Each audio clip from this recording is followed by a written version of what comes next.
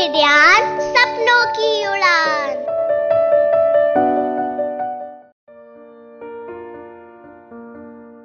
Hello प्यारे बच्चों, किडियान पर कहानियाँ सुनने के लिए थैंक यू। आप यूं ही हमसे जुड़े रहिए और हमारा ये आपसे पक्का वाला प्रॉमिस है कि हम आपके लिए यूं ही कहानियाँ लेकर आते रहेंगे। मेरा नाम है वंदना और आज मैं आपको जो कहानी सुनाने जा रही हूँ इसका नाम है रेशम परी। यह कहानी हमने बाल भारती पत्रिका से ली है और इस कहानी को लिखा है नासिरा शर्मा ने।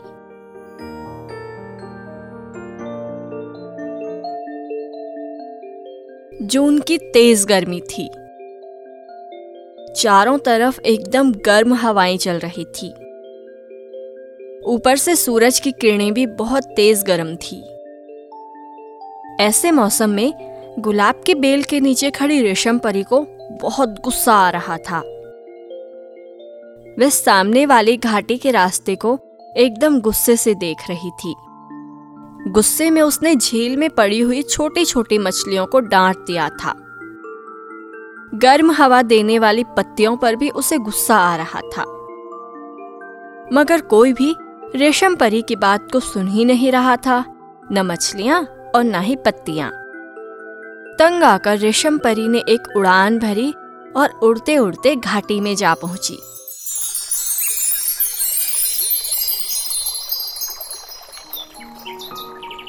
घाटी में नदी बह रही थी। नदी से कलकल की आवाज आ रही थी। पास के घने जंगल से आया हिरन का झुंड गटागट पानी पी रहा था। दूसरी तरफ खड़े 5-6 हाथी अपनी सूंड में पानी भर भर कर अपने छोटे छोटे बच्चों को नहला रहे थे। ऊपर पेड़ की घनी लंबी टहनी पर बैठी एक बंदरिया अपने बच्चे के सिर को सहला रही थी।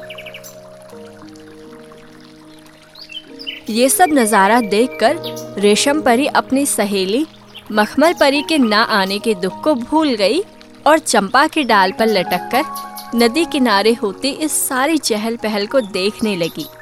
रेशम परी खुश हो गई। हाथी और हिरणों के जाने के बाद वहां पर हरे तोतों का एक झुंड आया। सारे तोते पंख समेटकर बड़े मजे से नदी किनारे पंजे मारकर चोंच से पानी पीने लगे।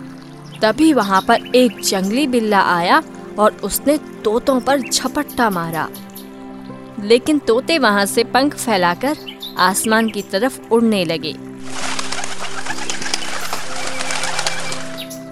इसी बीच रेशम परी घबराकर नीचे गिर गई। उसके पंख कांटों की झाड़ी में फंस गए। रेशम परी जब अपने पंख हटाने लगी तो उसके हाथ पर भी कांटे चुभ गए। रेशम परी रोने लगी।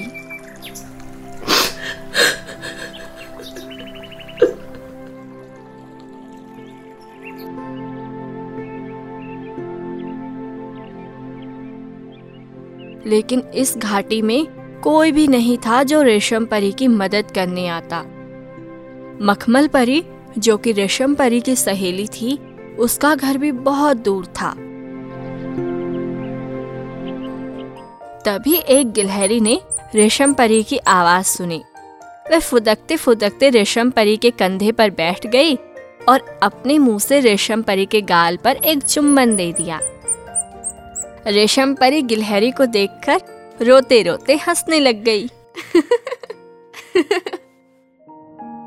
फिर रेशम परी ने पूछा, अरे गिलहरी, तुम्हारा नाम क्या है? तो गिलहरी ने कहा, मेरा नाम है गिल्लो रानी। चलो मेरे साथ, मैं तुम्हें कुछ खाने के लिए दूंगी। ये कहती हुई गिलहरी परी को पेड़ की तरफ ले गई। पेड़ के पास एक अखरोट का टुकड़ा पड़ा हुआ था। आधे टुकड़े को चींटियां खा चुकी थी। ये लो रेशम परी, अखरोट खाओ। नहीं नहीं गिल्लो रानी, एक काम करो, तुम ये चींटियों को ही खाने दो। मैं जरा सी देर आराम कर लूं, फिर तुम मेरे साथ चलना। मैं तुम्हें एक बहुत अच्छी चीज खिलाऊंगी। तुम मुझे क्या खिलाओगी? खिन्नी? नहीं। तरबूज? नहीं। खरबूजा? नहीं। जाओ रेशम परी, हम तुमसे बात ही नहीं करेंगे। बता ही नहीं रही हो कि क्या खिलाओगी। नहीं नहीं गिल्लो रानी, तुम रूठो मत। मैं तुम्हें एक उपहार देना चाहती हूँ। रूठना तो नहीं चाहती थी, मगर तुम इस गर्मी में मुझे क्या दोगी? यही तो फल है इस मौसम में। गिल्लो रानी, वहाँ अंदर जंगल के बीच में एक मोर का जोड़ा रहता है। वहीं पर जंगल जलेबी का एक पेड़ है। जंगल जलेबी मीठी मीठी जलेबियों से भरी हुई है। हम दोनों वहाँ पेड़ के नीचे बैठकर पकी पकी हुई जलेबियां खा सकते हैं। वहाँ पर मोर भी होंगे, वो हमें नाच दिखाएंगे और हम दोनों आराम से जलेबियां खाएंगे। आओ आओ जल्दी आ जाओ, अब तुम मेरे कंधे पर बैठ जाओ और मैं अपने पंख फैलाती हूँ। हम दोनों उड़कर वहाँ जाते हैं ताकि हम लोग वहाँ जल्दी से पहुँच जाएं।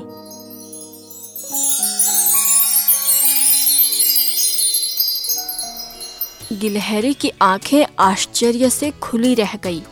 अभी तक तो वह पेड़ की टहनी टहनी पर फुदकती थी और बड़े बड़े पेड़ों को देखती थी, मगर इस तरह चिड़ियों की तरह उड़ान भरकर उसने ऊपर से कभी जंगल को देखा ही नहीं था। कितने सारे घोंसले, कितने सारे फल, बंदर, लंगूर और कितने सारे पेड़ थे जंगल में।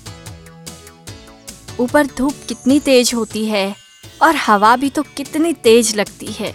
जैसे जैसे रेशम परी उड़ रही थी, ऐसे ऐसे गिलहरी को डर लगने लगा।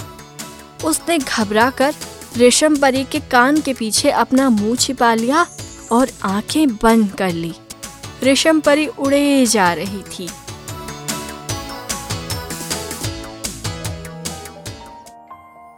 तभी सामने से रेशम परी की सहेली मखमल परी भी हवा में उड़ते हुए वहां पहुंच गई। रेशम परी को देख वह खुश हो गई।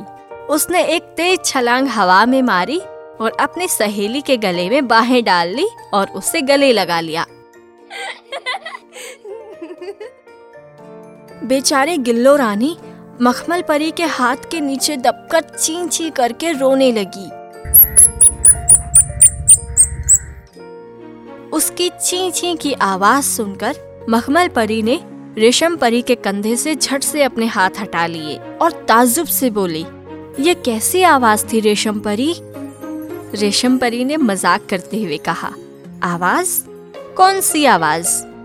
मखमल परी ने मुंह चिढ़ाकर कहा, रेशम तुम मुझे डराना चाहती थी ना?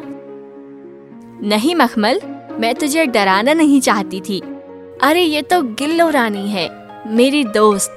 ये देख, ये मेरे कंधे पर बैठी है। वाओ, कितनी प्यारी सहेली है। ये कहकर मखमल परी ने गिलहरी से हाथ मिलाया। गिल्लो रानी खुश हुई और छलांग मारकर रेशम परी के कंधे से मखमल परी के कंधे पर बैठ गई और मखमल परी के गालों पर एक चुंबन दे दिया। तीनों में अच्छी दोस्ती हो गई। रेशम परी, मखमल परी और गिल्लो रानी जलेबी के पेड़ के पास पहुंची।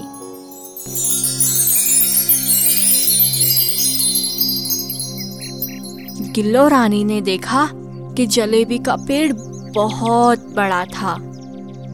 उसकी टहनियां भी दूर दूर तक फैली हुई थी।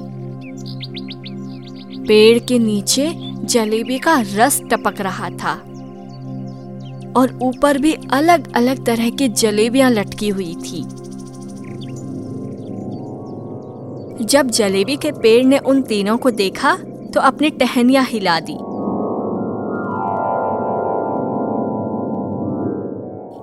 और नीचे जमीन पर पकी पकी ताजा ताजा मीठी मीठी जलेबियां गिर गईं।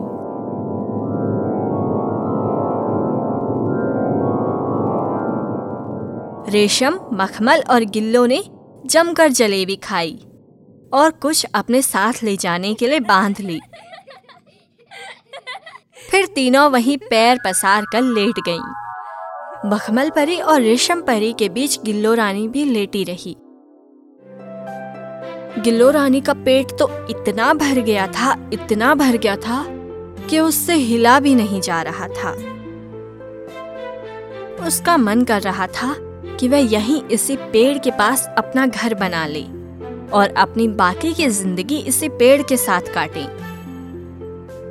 दरअसल गिल्लो रानी नीम इमली के पेड़ों पर रहते रहते बोर हो गई थी। पीपल बरगद के पास रहने में भी अब उसे मजा नहीं आता था। आम अमरूद के पेड़ों पर फल के कारण उसे हमेशा पहरेदारी करनी होती थी। मगर यहाँ जलेबी के पेड़ के नीचे कितना मजा है, कितनी शांति है। यहाँ कोई उसे परेशान भी नहीं करेगा और यहाँ खाने के लिए कितनी सारी जलेबी है। सोचते सोचते गिल्लो रानी सो गई।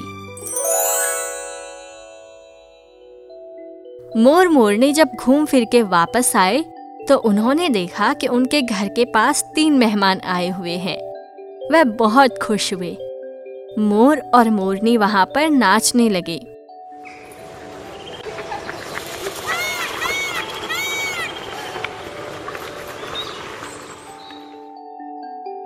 जब वो नाचने लगे तो उनके पंखों की फरफराहट की आवाज सुनकर रेशम परी, गिल्लो रानी और मखमल परी जाग गई। रेशम परी और मखमल परी ने मोर और मोरनी को गले लगाया। उन्होंने मोर और मोरनी को गिल्लो रानी से मिलवाया। सब दोस्त एक दूसरे से मिलकर बहुत खुश हुए।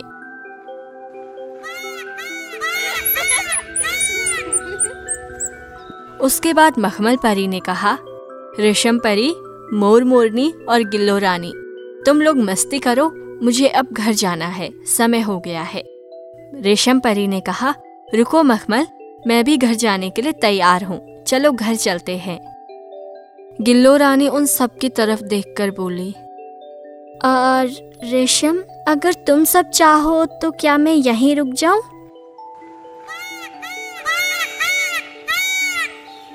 क्यों नहीं, तुम यहीं रुक जाओ ना, मोर और मोरनी ने कहा।